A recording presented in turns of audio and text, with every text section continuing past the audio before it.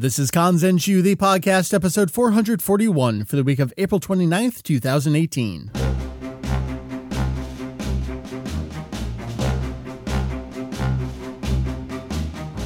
What's up, everyone? Welcome back to Kanzenshuu, the podcast, an extension of the all-encompassing Tongpu fan site. Kanzenshuu? We cover anything and everything Dragon Boy, The Adventure of Tongpu, in hopes of enlightening and a little bit of entertaining. We're going right into part 2 of it because why the heck not? We've basically is one of the only things that at least I've been working on the last couple weeks. Figure we'll just knock it all out here. My name is Mike Vegito EX. Joining me once again, it's Julian. Hello, sir. Hello. We have one more part, and then we're done. We're wrapping up a project. This is unprecedented for us, how quickly we brought this together. I know, right? That reminds me, too. After we were finishing recording last time, it occurred to me that I completely neglected to mention something else that Toriyama did for Fresh Jump, and that was his How to Draw comics series that he did with Akira Sakuma. Yeah. It was like 13 parts, and it's the Hetapi Manga Kengyujo, which is the lousy comics laboratory, or crappy manga lab, if you prefer. Right, I think most of us know that as its collected release. Yes, but that originally ran in Fresh Jump, and I think when it ended, they realized there wasn't quite enough, so Sakuma did a bunch more without Toriyama's involvement, but it was originally a collaboration there. And who resurrected that many, many years later? Wasn't there a redo on that? I think it was Yusuke Murata. Yeah, that sounds right. I think it's Hetapi Manga Kenkyujo R or something like that. That was back when he was doing the football one. Was that iShield? Yeah. Yeah. Well, there you go. A little follow-up to what we talked about last time. Fresh Jump not going to be a part of this podcast episode. So if you want to know all about Fresh Jump and what was published there, dive back to the previous episode. What we're going to be doing this episode, this is the second and final in a 2-part series, what we're calling Dragon Ball Prototypes. Last time on the show, we talked some of the ideas that Toriyama was using in Dr. Slump that would get reused in Dragon Ball. And then we went right into Dragon Boy, a 2-part series that was published in Fresh Jump and served as one of the real transition points, the source for formulating new ideas that would turn into a new series. But along the way, it wasn't just Dragon Boy. Toriyama did one more, I hesitate to call it a series. It is just a single one-shot this time around, single complete beginning to end 45-page one-shot in a single publication. That's The Adventure of Tongpu. We're going to talk about that this episode, and then we're going to chat up the actual drafts, the manuscripts that would become Dragon Ball proper. So not just a one-shot along the way, but the things that actually turned into the series that folks would be reading later in 1984. That's what's on tap this episode. We got plenty to chat about, so we're going to jump right into it. Here we go. So, Julian, like we talked about, Dragon Boy was a 2-part series that was published in Fresh Jump, and then it turned into monthly Fresh Jump, kind of in between its chapters. The Adventure of Tongpu, we will talk about the title of it, but for now, we'll just refer to it as The Adventure of Tongpu. Where was this published and when? So this one was published in the main Weekly Shonen Jump. It was the 1983 number 52 issue, which was the last issue of publication year 1983, but in fact it was published on the 29th of November. So it's always the first few issues of the publication year actually are still in the previous year. It's one of those quirks of Jump. This is the last issue of publication year 1983, and it's very much sort of those near the end of the year one-shots that you sometimes get. Could be testing the waters for something. The cool thing about this is that since it's published in Weekly Shonen Jump, it's not an approximate, like 2 days earlier, there was a chapter of Dr. Slump. There was an actual chapter of Dr. Slump alongside this in Weekly Shonen Jump. This is chapter 199. And like we were talking about last time, Toriyama will be wrapping up in basically 40 chapters at this point, fewer than 40 chapters. Chapter 236 is going to be it the following August. So we have under a year before the end of Dr. Slump. That is right. And at this point, he starts getting into actually more and more Chinese things that he likes to slip in. He does visit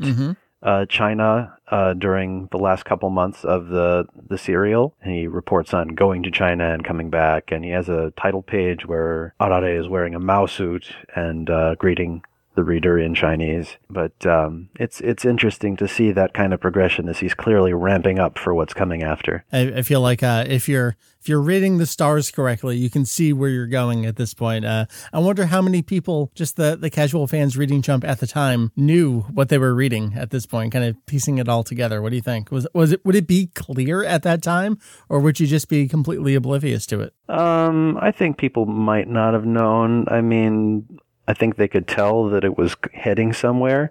Mm-hmm. I mean, in some ways you have these arcs that are wrapping up. You have the 10 years later thing where it's basically revealed that who's going to be with whom, which is pretty obvious even if you're just reading the series.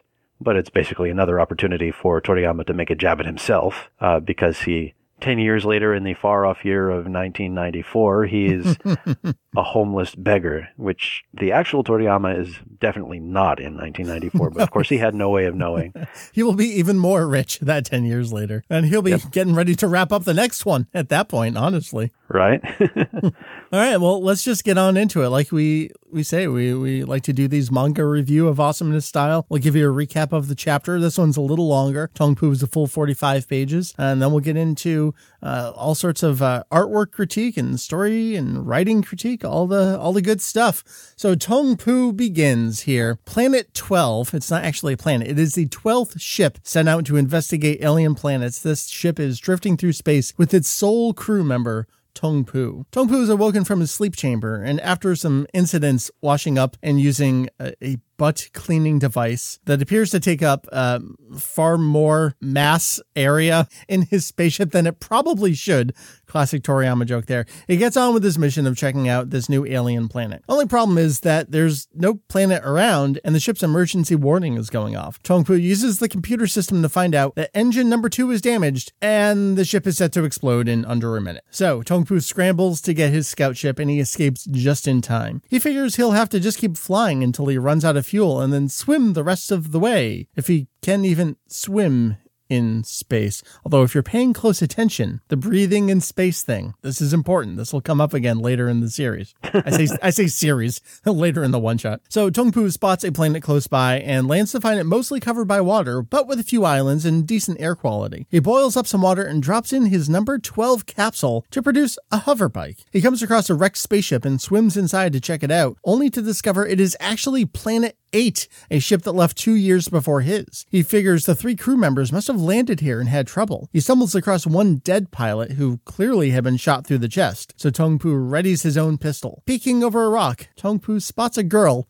taking a bath. After briefly scouting each other out, the girl asks Tongpu if he knows how to use a machine gun that she has nearby. He politely explains how to use it, only to have her turn around and fire on him with said machine gun. Tongpu tries to reason with her, explaining he is also a human. He proves it by answering that the tallest mountain on Earth is Mount Everest. Settling down, the two chat out how the 3 crew members arrived, but 2 days later, an alien spaceship also arrived, and the alien who emerged killed the other 2. The girl says she hid the whole time, which is the only reason she is still alive, but she's been struggling ever since. Tongpu decides to bring the girl, named Plamo, back to his house. From here on out, I'm going to say Plamo, and we'll get to the names a little bit later on. Plamo doesn't see a house, though. Tongpu says she must not know about capsules, and uses number 4 to produce a full house. Plamo digs into a box lunch while Tongpu is satisfied with his rather gross drink. Plamo has no idea where this planet even is, so Tongpu wonders why she was selected for this research in the first place. She takes out a spoon to show her supernatural powers,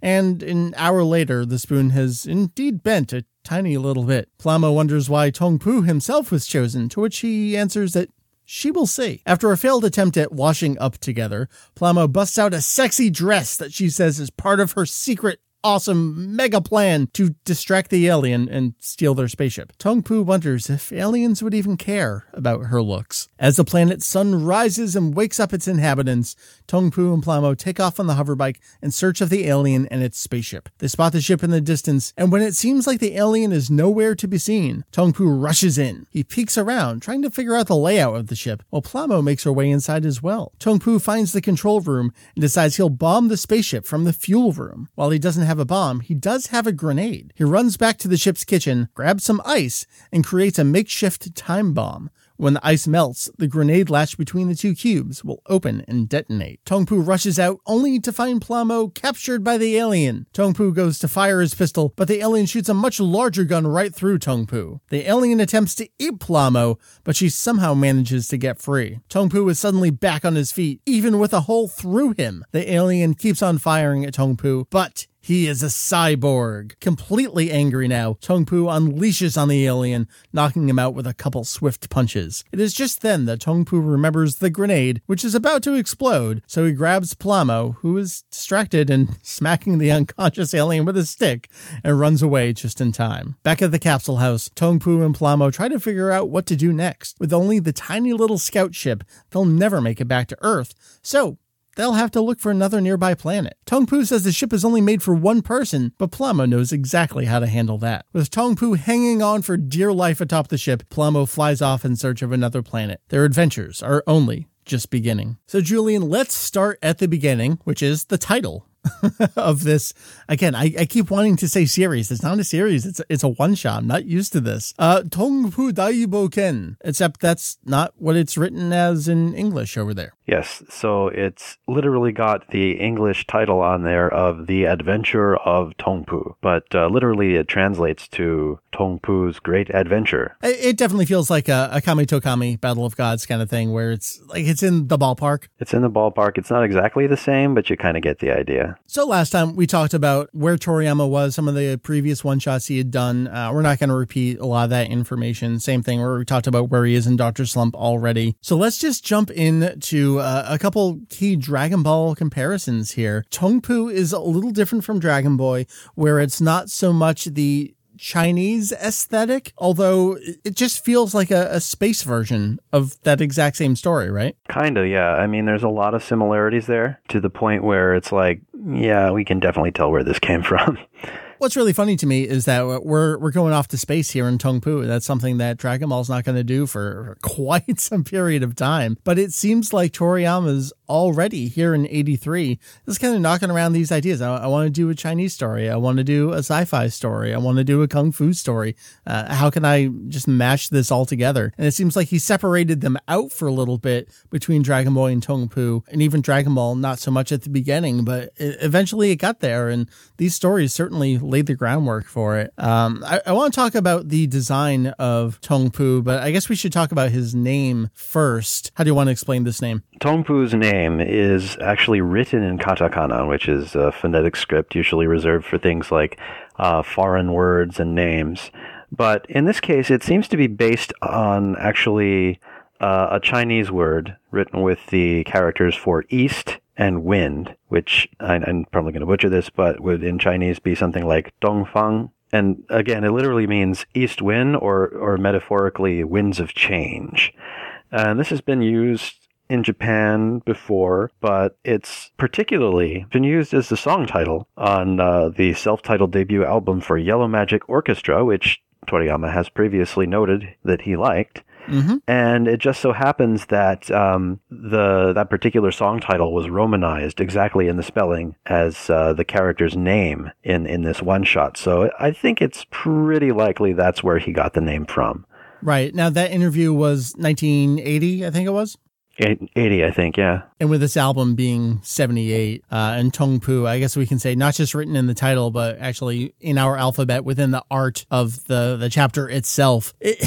We can't concretely say that Toriyama got the name from Yellow Magic Orchestra. Probably influenced him in some way. So without a definite word from the author, we can't say for sure, but it seems pretty likely. I want to talk about his design real briefly because it's cute. He's got his goggles, he's got this little satchel thing, he's got his pistol. I look at it and I go, oh my god, that is the hero character from Dragon Quest II. Just swap out the pistol for a sword and a shield and you essentially have the same character. He's got the goggles, he's got the pullover helmet with the little ear things on the side. It's got the satchel, the way the belt is. Dragon Quest II won't be out for another few years, 2 or 3 years at this point. I look at it and go, man, you really are just drawing the same thing over and over. And sure enough, Dragon Quest III's main character looks a lot like Gohan. Yep. Lots of Dragon Quest comparisons to make, but we'll jump away there. We're going to do the Dragon Ball comparisons here. I feel like Tong Pu does, whereas Dragon Boy, they felt more like, I'm going to use this in a different way, like the Dragon Balls. I mean, that was a Dragon Jewel that gave you an actual dragon that kind of did nothing. Over here in Tong Pu, we have capsules. We have a capsule house. We have them going inside the house. We have Plamo firing on Tong Pu. It's just like these exact same situations are happening the exact same ways in Dragon Ball. And in that way, I feel like Tong Pu serves even more of a prototype, at least for the early chapters of Dragon Ball as is. I feel like Dragon Ball kind of set the overall kind of story and mission and goal, whereas Tong Pu kind of serves up these panel framings that are going to be carried over as is. Exactly. So there's a lot that's very similar here. So where do we want to start in explaining each one? Oh, geez. Let's start with the capsules. These are the Iro capsules. The old Scanlation translated this as variety capsules. Like you and I were trying to talk about, like, is there a better way to describe this? That's pretty good. Yeah, I mean, it's good enough. I'm not doing this professionally, so yeah, we'll go with that. You were saying something like anything goes or whatever you want capsules, something like that. Yeah, or whatever. Lots of different things. So, so they have the ability to house a variety of items, as you might suspect. And, their method of getting them to open up is a bit more involved, since you have to boil water. But they're definitely a clear precursor, or a prototype, if you will, for the Hoi Poi capsules of Dragon Ball. I wonder if he looked at the boiling them in water and said, why would I handicap myself that way? It's so much easier to just throw them. And that allowed him to do something. Isn't this something that Torishima really latched onto early, was Toriyama's ability to do even the English language kind of onomatopoeia for things? Oh, the lettering. Yeah. That was literally why he called Toriyama out of the blue, is like, ooh, he saw the lettering. It wasn't the actual story itself, which happened to be a Star Wars parody. No, it was the sound effect. I feel like that gives Toriyama just a great excuse to do that. And Torishima's really, yeah, do that. Yeah, you're really good at that. Someone take away this handicap for yourself.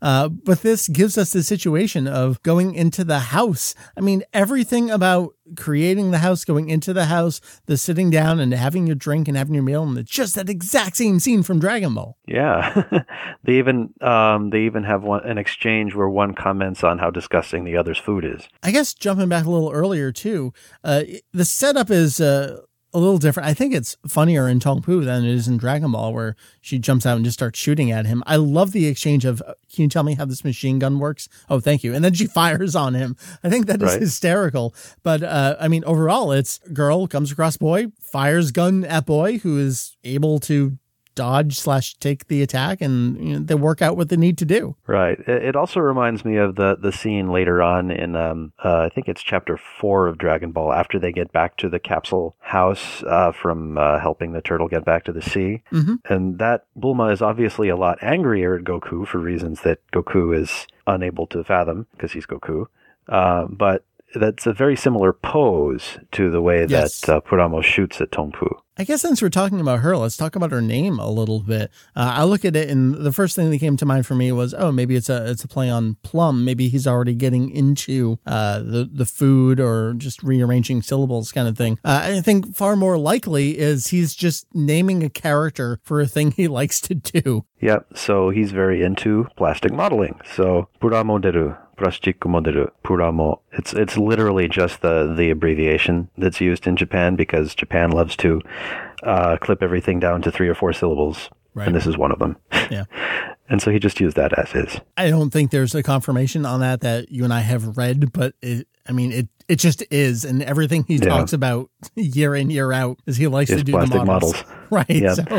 Yeah. I mean, there's no confirmation, but it's pretty obvious. So between Tong Pu and Plamo here, we don't have a confirmation, but we're we're 99.8% sure at this point. Right.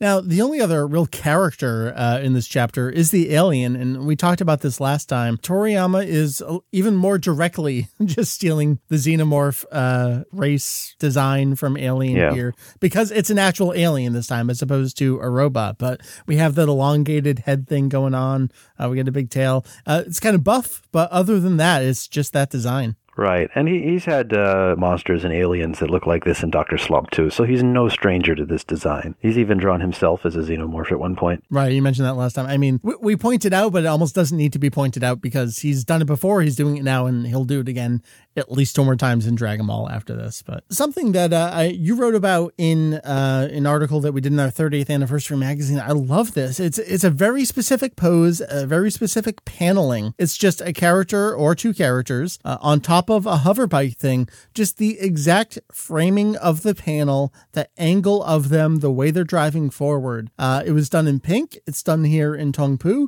It's going to be done again in Dragon Ball with Yamcha. It's just, man, there's something you like about drawing characters that way and just getting that motion on the page. Yeah, I mean, it's almost like he was just sort of looking at it like, ooh, I can use this again. It's hard to say for sure, because sometimes he does things without realizing it, and sometimes he does it deliberately. But the sheer similarity makes it seem like maybe he was using it as a visual reference. Yeah. Let's talk about the alien here, and maybe even some of the fights in Dragon Boy, and then some of the fights in Dragon Ball, maybe with the pterodon and the bandit bear. There's a lot of similarities between the situations and even the choreography here. So you have, again, so the pose where the alien is holding Puramo, I don't want to say hostage because it's not really like a hostage situation. Right. But the way that the Pteranodon grabs Bulma and is just holding there while Goku is sort of looking, Goku is looking sort of in bewilderment while Tongpu actually understands the gravity of the situation. But that's very similar. And then when the hero actually jumps into action to do something about the alien, I feel like Toriyama reuses a lot of the same choreography in the fight against the bandit bear in the 3rd chapter of Dragon Ball. The nice thing here is that I feel like the angles are a little bit different. Like for Tongpu, the follow through you see Tongpu coming towards you, as opposed to in Dragon Ball where Goku is punching away from himself into the bear's eye. But overall, they're kind of like flipping onto their opponent and hitting them into the face. Here, at least, I think it's nice that Toriyama he's copying the choreography, but he's not copying the paneling. So with that in mind, I guess let's talk about the art in Tongpu a little bit. It's tough because you want to separate it out because, all right, we've had Dr. Slump, that's going to still be going. We've had 2 chapters of Dragon Ball. Here we have Tongpu. Tongpu was just later that same year. So there's not even a year in between here. Are you seeing any kind of differentiation between what he did in Dragon Ball and what he's doing here in Tongpu? Is the sci-fi setting giving you anything different? Yeah, well, the sci-fi setting definitely has some differences. However, I would say the characters are in many ways similar to what came before. He's definitely sort of playing with character tropes, character ideas, and I think it's pretty clear at this point that he's going to have a male and a female lead interacting with each other. For sure, in his next series. Very similar ways, too. So he's refining his ideas. He's getting more to the point. I mean, it's still a little unclear. Tongpu is a bit more worldly wise than even Tangtong from Dragon Boy, and Puramo was actually, I think, a little bit more innocent and not stuck up the way that the princess and later Bulma tend to be. Mm-hmm. But they embody many similar traits. I think this is relevant here. Julian, what is Toriyama's comment from this chapter in Weekly Shonen Jump, that exact issue? So again, he had a Dr. Slump chapter in this issue, but he doesn't comment on it. Instead, he uses his author comment to talk directly about this one shot. And he says, 読み切りの直しが3回もだから時間がきつきつ。出来はどうだった? So I had to revise this one shot 3 whole times, so I was really tight on time. How'd it turn out? The reason why I say that's relevant here is I feel like the art in Tongpu, it's so clean, it's so refined. Everything about it is so perfectly styled for that point in time. I feel like it looks better than it has any right to. Yeah, and clearly it seems like he's really trying to refine his ideas. Again, to revise it 3 times, it's not typical of Toriyama. Right. This is someone who will hold on to it to the last second. So when he delivers the manuscript, there's no time. We can't revise anything. Right. So if given the option, he would much prefer to keep it as close to the original version as possible. So the fact that he was made or worked to the effort that he did to revise it that many times shows he's really, really trying to make his ideas clearer. Yeah. And I think that has a lot to do with him trying to find an angle to work with for his next series. And again, I think even though this is a sci-fi setting, he's really playing with like the martial arts kind of choreography with Tongpu and the way he fights. Yeah. I mean, he has a gun, but he mostly does it barehanded. Let's talk about some of those standout panels there. I mean, I feel like it should have been a full page, but when he breaks out of his clothing and he's got that one fist up in the air, he's like, is that where he says I'm a cyborg? No, he says Power Zenkai, like full power, max power. That is such a great looking panel. The look on his face, everything about it is perfect. I feel like that deserves a full page. The next page we're going to get, it's like 2/3 of a page of the punch. The action looks great. There's not a lot of it. The punch up into the alien reminds me a lot of that one fist, kind of like not even paying attention, fist up in the air. That's such a cool look to him. Like, yeah, I got this. It's just his nonchalant reaction to getting shot. Like, right. Oh no, my belly button's huge now. I can't go to the bathhouse like this. The alien's, what are you? Like, I'm a cyborg. No, I'm really angry. And he just goes into action. I want to call out some of the other panels too. I'm looking at one here. It's Palamo. It's kind of like this flashback scene where she's thinking back on arriving on the planet. It's just great framing of her against a black background that's sort of got like a gradient over into the side of showing the spaceship. That just looks great, and it conveys everything you need to know about the scene there. Tongpu flying off on the hover bike. I think it's much better of an angle than one I had issue with previously in Dragon Boy, where Tang Tong was kind of turning the bike around. This one, right. It just looks right. It just feels right to me. Everything about very early on in the chapter with Tongpu's spaceship, just everything in the ship itself and that hysterical machine. I mean, that's what Toriyama loves is maybe he won't admit it and maybe he doesn't want to do all the work, but his technology designs, his robots, they're great. Even when they're completely implausible, somehow they seem to work. Right. Yeah. And the other thing I want to point out in this chapter is that the backgrounds are a lot sparser than they were in Dragon Boy. And that's true, yeah. Than they are in early Dragon Ball. And I think particularly with the China angle for both Dragon Boy and early Dragon Ball, he and his assistant Takashi Matsuyama put a lot of effort into drawing the backgrounds. And here it's more like they want to concentrate on the characters and the framing and the choreography more so than the backgrounds themselves. Other than being an alien planet, the setting is more or less irrelevant.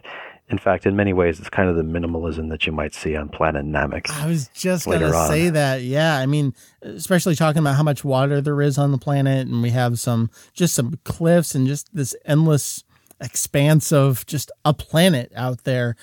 Not exactly. I feel like we got more clouds here than we do on Namek, and maybe I'm wrong about that, but that's just how I feel doing a quick look at it. But yeah, it's worth pointing out there. Yeah. But in that respect, it's a lot cleaner, and I think in that respect, it really shows off Toriyama's increasing proficiency in his action. Last time on the first part, we talked about where Dragon Boy was republished. I kind of don't want to go through all that again because it's literally all the exact same places. The only difference is with this Bunko release, Julian, this is an Emperor's Feast of Akira Toriyama? Yes, Toriyama Akira Mankan Zenzeki. So the only difference here is that as opposed to being published together, Dragon Boy is in part 1 and Tongpu is in part 2 of this. Otherwise, all the exact same stuff. The Adventure Special, this was republished in Birdland Press over a series of parts, Blank Piece Theater, and then here, Emperor's Feast. All the same kind of places republished. I'd say let's talk about any references to Tongpu in interviews, but everything we talk about with Dragon Boy, it's the exact same thing over here. In fact, I would say there's there's only one interview that mentions it explicitly, and it's not even by name. And that's because Torishima mentions both Weekly Jump and Fresh Jump. And so logically, you can assume he's talking about Dragon Boy and Tongpu.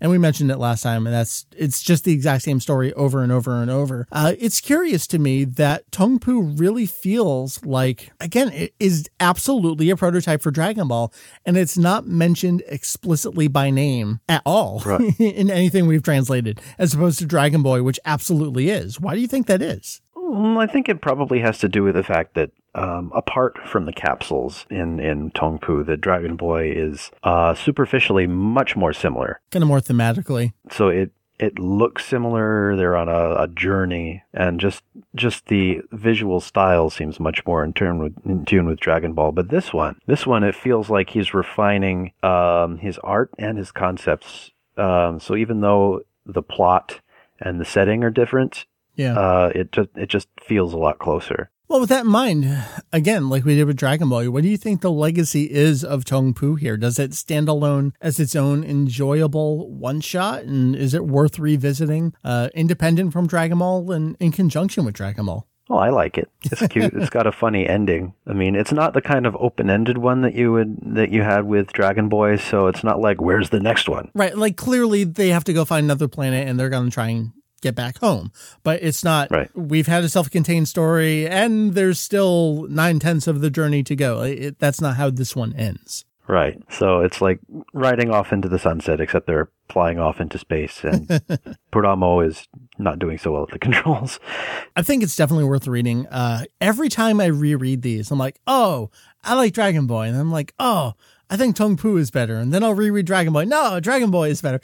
I think they both absolutely stand alone. And if you're a fan of Dragon Ball, you owe it to yourself to check these out in any way that you can. Again, we talked about all the re-releases here. So those were the two main prototypes of Dragon Ball. We had Dragon Boy, we had The Adventure of Tongpu. We will now turn our attention. This is the stuff that I think is just absolutely bonkers and amazing. The true prototypes, as in, this is what I'm drawing to be actual Dragon Ball. He's going to go through three and a half kinds of reworkings of what it's going to be. Julian, let's start at the beginning here. I love this. Toriyama's just going to do Journey to the West, huh? Pretty much. So you want me to read what he wrote? Or? Yeah. We have a series of quotes here. We'll talk about this at the end of the episode. In addition to all the new manga guide pages, we have a new translation that's going to be going up. So why don't you read what you have here? Is this the Birdland Press quote? Yes. So this is from Birdland Press. It's actually from the November 1984 issue. So Dragon Ball's just getting going, yeah. Yeah. So it's the same month's issue for his fan club as Dragon Ball is first coming out. So, and he's already telling basically how the idea developed. And so this one's interesting in that these have been borrowed and recapped many times in different guidebooks, but these ones are decidedly from Toriyama's own voice. So I thought it would be good to have him talk about it, write about it rather than having a second or third hand version of it. So let me just read it here. Up to this point in time, I decided that if I were to do a new serial, I was going to do Journey to the West. I think you'll be able to tell just by looking at the characters, but it's more Journey to the West than Dragon Ball. Even Goku is an actual monkey in traditional style. I was planning to make both of the characters and the story faithful to Journey to the West, after all. However, the response from my wife and others wasn't all that great, so I thought I'd go ahead and revise the characters. I guess we have to say what Journey to the West is at this point. I guess. If you haven't been following the podcast for very long, or if you're just tuning in, so Journey to the West is a tale, a very long novel from 16th century China, traditionally attributed to Wu Chang'an, and it's about the journey of a Buddhist monk, Xuanzang, or Tripitaka, or Sanzo if you prefer, and his several animal companions, Sun Wukong, or Son Goku, the self-styled handsome monkey king and or great sage, equal of heaven, etc., a demonic pig creature, Ju Bacha, or Chohakai, or Pigsy, and sand, or like a water demon, I guess you want to say. Mm-hmm. Which is Shao Wuqing, Shagojo or Sandy. And don't forget the horse. And the horse, who is actually a dragon. Right. So they're journeying to India to get some sacred scrolls. It's 100 chapters. They kind of go in and out from the chronology of the story itself. You know, we start with the monkey, and then we go back into the monk's history, how he came to be, and then him meeting the Monkey King and them journeying there. If you like Dragon Quest, you will love Journey to the West. It's a series of vignettes. You go from village to village, fight to fight. They're accumulating weapons and knowledge and everything along the way, and hysterical hijinks ensue, and it's a great tale. The funniest thing about it is that it just goes back and forth between this very, very high register poetic voice, and then it's down and dirty classic slapstick and then we're comedy. peeing in jars. Yep, and you know, in spite of it having this religious bent and that they're trying to retrieve sutras from India, it's very much a comedy. You know what I actually want to reference here? If you want to learn more about it, not a whole lot. Jake and I did some Journey to the West primer stuff here on the podcast. I did a special guest appearance on Long Thoughts with Baloo, another podcast where he primarily interviews poets and other performers. I talked about Journey to the West there. So I'll drop links to those additional podcast episodes here in the show notes. So check it out. Now that we've said what Journey to the West is, let's talk about Toriyama's designs here. Everyone's kind of as is except for the monk. Yeah, I guess you could say that. The quote unquote monk is a girl with a holstered gun and a cowboy hat. So yeah, we're already sort of diverging here. It is interesting to note that traditionally Tripitaka is played by a woman. Mm-hmm. So that is not so far afield as it might seem, but it's interesting that he's definitely sort of diverging from the usual style here. As much as it's a China-esque setting, she's clearly more of a Western, like Old West style than anything else. All right, so we have the monk who is dressed up as basically a cowboy. Wukong, or rather Son Goku, looks pretty much as is. He's got the adornment on his head. He's got the staff. He's an actual monkey with a tail. He's a little chibi here, but it's Wukong. Yeah, so it is very much the Journey to the West. As we say, Pache or Pigsy has his rake from the story, so it's still very much Journey to the West as is. Right. It's not the full group at this point, but you can clearly see Toriyama's going, all right, I'm doing Journey to the West, and here's my take on some of these characters. He didn't get very far, though. Like you said from his quote there, the response wasn't all that great, including from his wife. So he's valuing his wife's opinion quite a bit at this point. Again, Julian, who is Toriyama's wife, he hasn't been married very long at this point, but his wife, she's got the chops to back it up. Yes. So his wife is her name is Yoshimi, and she was active by the pen name Nachi Mikami. She's from Nagoya originally, and she and Toriyama met, and after about a year, they got married in May 1982. So by this point, they'd been married for about 2.5 years. Yes, but at this point, they were helping each other a lot. In fact, it was his wife who originally had the interest in all these Chinese things and kung fu movies, which she passed on to her husband. We really have his wife to thank. Yeah, you mentioned that one of his quotes from Dragon Ball was, I think it was the second chapter, "My wife has all this reference material on China, and it's coming in handy." Well, yeah, it sure is, isn't it? But if she didn't like it, it means that he probably needs to do something else. Right. And it's interesting that some of the later material makes it that Torishima didn't like it, and that's possible as well. He's probably certainly very strongly opinionated, but probably his wife might have the final say. I don't know, because Torishima's also said that, I'll let you end Dr. Slump if you do a cool kung fu story, and we get a chance to start something new. He wasn't going to just let him stop Dr. Slump if whatever the next thing was didn't live up to his expectations too. So that's true. That takes us to the second draft of this, which is, we have the least on this, because it seems like he got to this point and then this very quickly became the third and a half final draft. But this is the furthest away from its previous incarnation along the way here.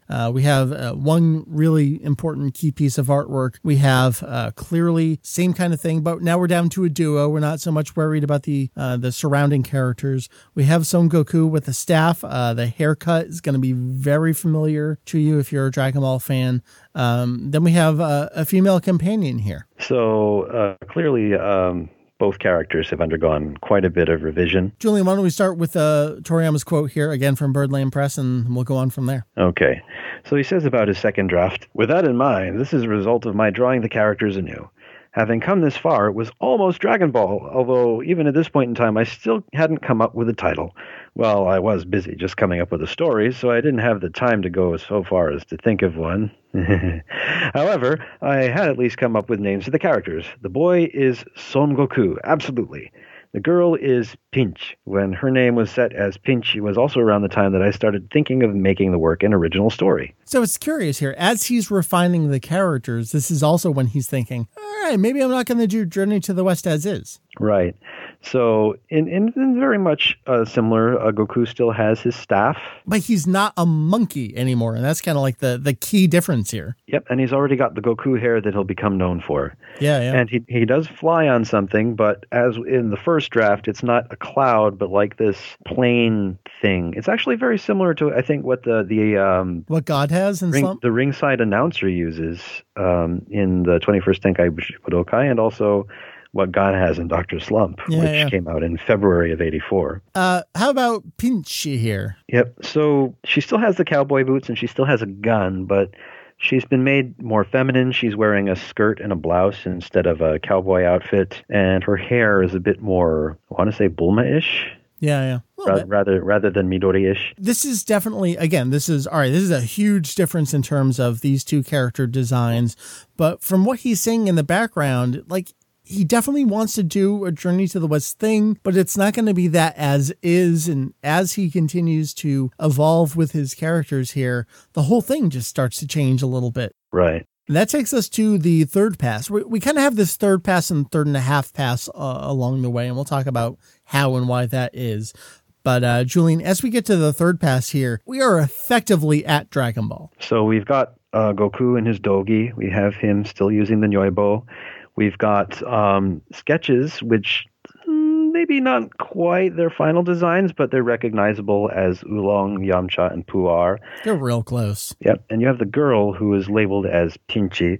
Her costume has gone from more feminine to maybe a little bit more modern, a little bit sexy hair, racier, perhaps. And she's wearing a tube top and pants instead of a skirt and a blouse, but her hair is still similar. Why don't you give us his quote from the third pass here in Birdland Press? So he says, "The setting looks Chinese at first glance, but it's actually an entirely fictional locale. The era is all over the place, and I think that's fine. That's because I can draw what I like, and whatever it turns into is fine. In other words, it's anything goes, my specialty.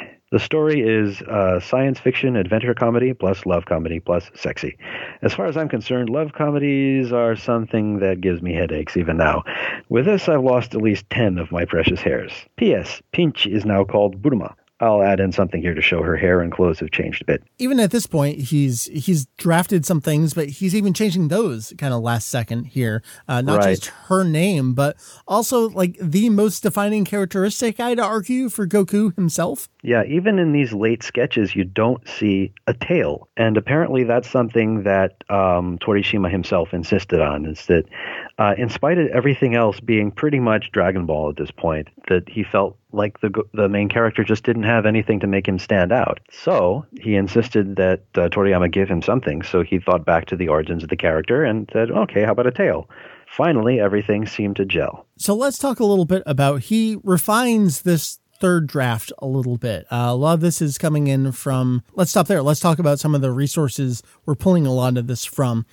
We had the Adventure Special in 1987, which again reprinted both Dragon Boy and Tongpu, but it also showed some of these drafts some of the designs and gave us some commentary on them. We have Daizenshu 2, the story guide, which did the exact same thing. Talked about what is it called, Before Dragon Ball. Gave us, again, these designs and some exposition. And then we get, jumping back even further, though, Birdland Press 15, which gives us everything that you're citing Toriyama from here as well. And that's going to be one of the new translations that's going up in full alongside these new manga guide pages. So, Julian, tell me a little bit about kind of draft 3.5 here. So, draft 3.5. So he's saying that, for example, he didn't want to throw away everything about Journey to the West, so he kept the name Son Goku, which again is the Japanese version of Sun Wukong, the Monkey King. Right. And so he wanted to make people think that if you took Journey to the West and arranged it Toriyama style, that it would probably come out like this. Even he's at this point saying, like, I know what my style is, so if I do my spin on it, this is what this would be. So he's kind of like, what would be people's expectations of me if I did Journey to the West? And so he's made some minor changes to his sort of pilot manuscript. So actually, the people that are at this point, he was still calling Wulong and Yamcha, which has like a dot in the middle of the names rather than just being Oolong and Yamcha. Mm-hmm. So they're slightly different in the final version from the sketches that are shown. And he talks a little bit about the story, which is very much what we get in the first couple chapters of Dragon Ball in terms of what's going on. Yeah, you know what? Why don't you actually read these few sentences here? Because I think this is just perfect Toriyama. So the story. Son Goku lived deep in the mountains all alone with his grandfather, so he knows nothing of the wider world. That's part of the comedy. With the techniques his grandfather trained him in, he's light on his feet and strong. One morning, Budama appears before him. She's a Naui city girl, 2 years older than Goku. She's using her 30 days of summer vacation to go in search of the Dragon Balls. She's a dreamer who wants to use the Dragon Balls, which can grant any wish, to get a wonderful boyfriend. It will be a tale filled with laughs, tears, and adventure with the older, spirited Bulma and the younger, mysterious youth Goku.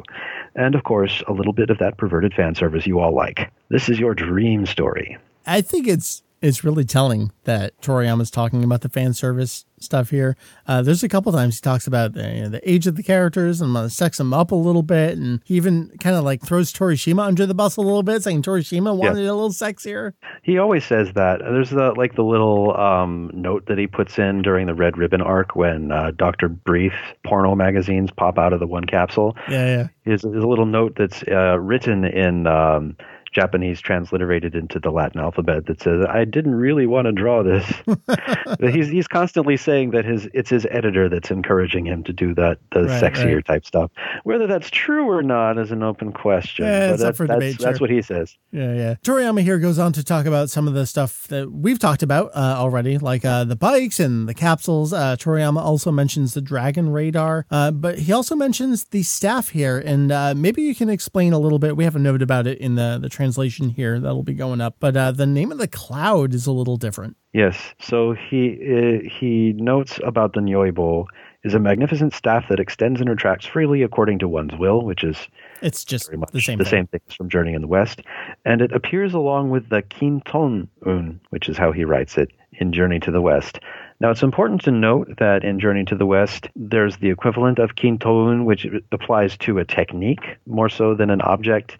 It's the cloud somersault, which Sun Wukong uses to ride upon the clouds. Right, he's effectively flying through the skies with it. And Kinton is the literal transliteration of it. So it's not clear whether Toriyama just was misremembering here or whether he wanted to name it something else. Well, and the thing here is the Kinton part is written in kana as opposed to the full thing written in kanji. So it's like, I don't know. What do you think his mind frame was here? If he was misremembering it, I feel like, wouldn't you just look it up and write what it is? But this feels very deliberate to me. Yeah, so it's possible at this point he was planning on naming it slightly differently in order to distinguish it a little bit from Journey to the West, but it's hard to say for sure without something else to confirm that. That basically brings us to Dragon Ball. At this point, the characters have been redesigned quite a few times. At this point, Draft 3, the even into the final manuscript, the characters have their real names.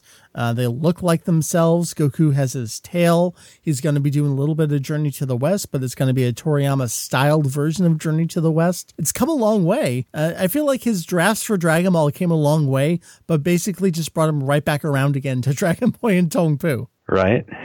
So in many ways, it's like the more it changed, the more it stayed the same. Yeah. But you definitely still have the echoes of those earlier drafts as well as the one-shots in the final version. Now, I did mention elsewhere that during the pilot draft stage, he, I think, where was it? I think it was in the Adventure Special that they mentioned that he was still planning on 8 Dragon Balls rather than 7. So that was something that got changed for the final draft and continued into the actual version of the story that we all know. And the reason for that was, well, he was just stealing it, so he changed it. Right. So he just wanted to make it different. He apparently got the idea from the Hakkenden, which is a long-winded narrative fiction from the Edo period. Was it early 1800s, I want to say, about 8 brothers born from a princess and a dog. Don't ask me how.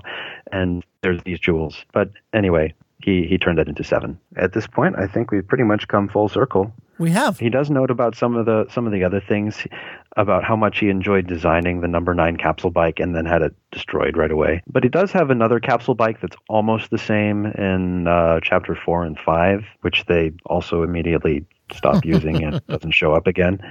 And then Bulma loses her capsules. So that one doesn't show up for very long either. I guess at this point, let's talk about what we have going up on the website, because alongside this podcast episode, all this stuff going to be live, everything you can check out. So there's going to be a new section in the manga guide, just called Dragon Ball Prototypes. There's going to be a few pages in there. There's individual pages for each of the, let's say, the 3 chapters. So Dragon Boy 1, Dragon Boy 2, and Tong Pu. And then on the main prototypes page itself, everything, Julian, you and I just talked about, all the Dragon Ball actual prototype drafts along the way, broken down into sections. You can see what some of those designs are. You can see the progression along the way. We've got the quotes from Birdland Press, and then we have in its entirety the Birdland Press translation going up there. And this is just flat out called The Making of Dragon Ball. So it's a pretty good overview. In fact, it starts with a complete overview of all the works that Toriyama was working on along the way and gives you text about the first draft, the second draft, and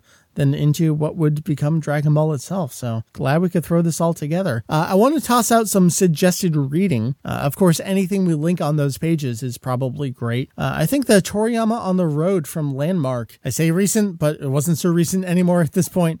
Julian's starting to robot, but we've reached the end of our episode here. So I think that's going to bring it to a close. I've so much enjoyed this, just getting all this documented on the website. And it was me rereading these, and I'm going, man, I just want to cover these. I feel like this needs to be documented, and I got a chance to learn a whole lot more in the process, and that was through reading it and through working with Julian. It's everything I love about Kanzenshuu. Is stuff gives me a reason to enjoy Toriyama's work, and it gives me a reason to learn new things. So I hope we can extend that to all of you reading the website and listening to the podcast here.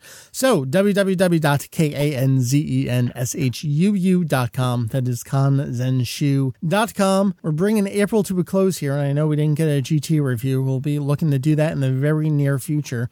We'll be picking up again into the Baby arc. Now, the Baby is on Earth. Things are actually getting a little exciting over there in that series. So with that, I guess I got to bring it to a close, and since programs and headsets are not cooperating, that actually gives us an opportunity to enjoy Robo Julian once again. Robo Julian, can you please bring this episode to a close? Thank you for listening to Kanzenshuu, the podcast.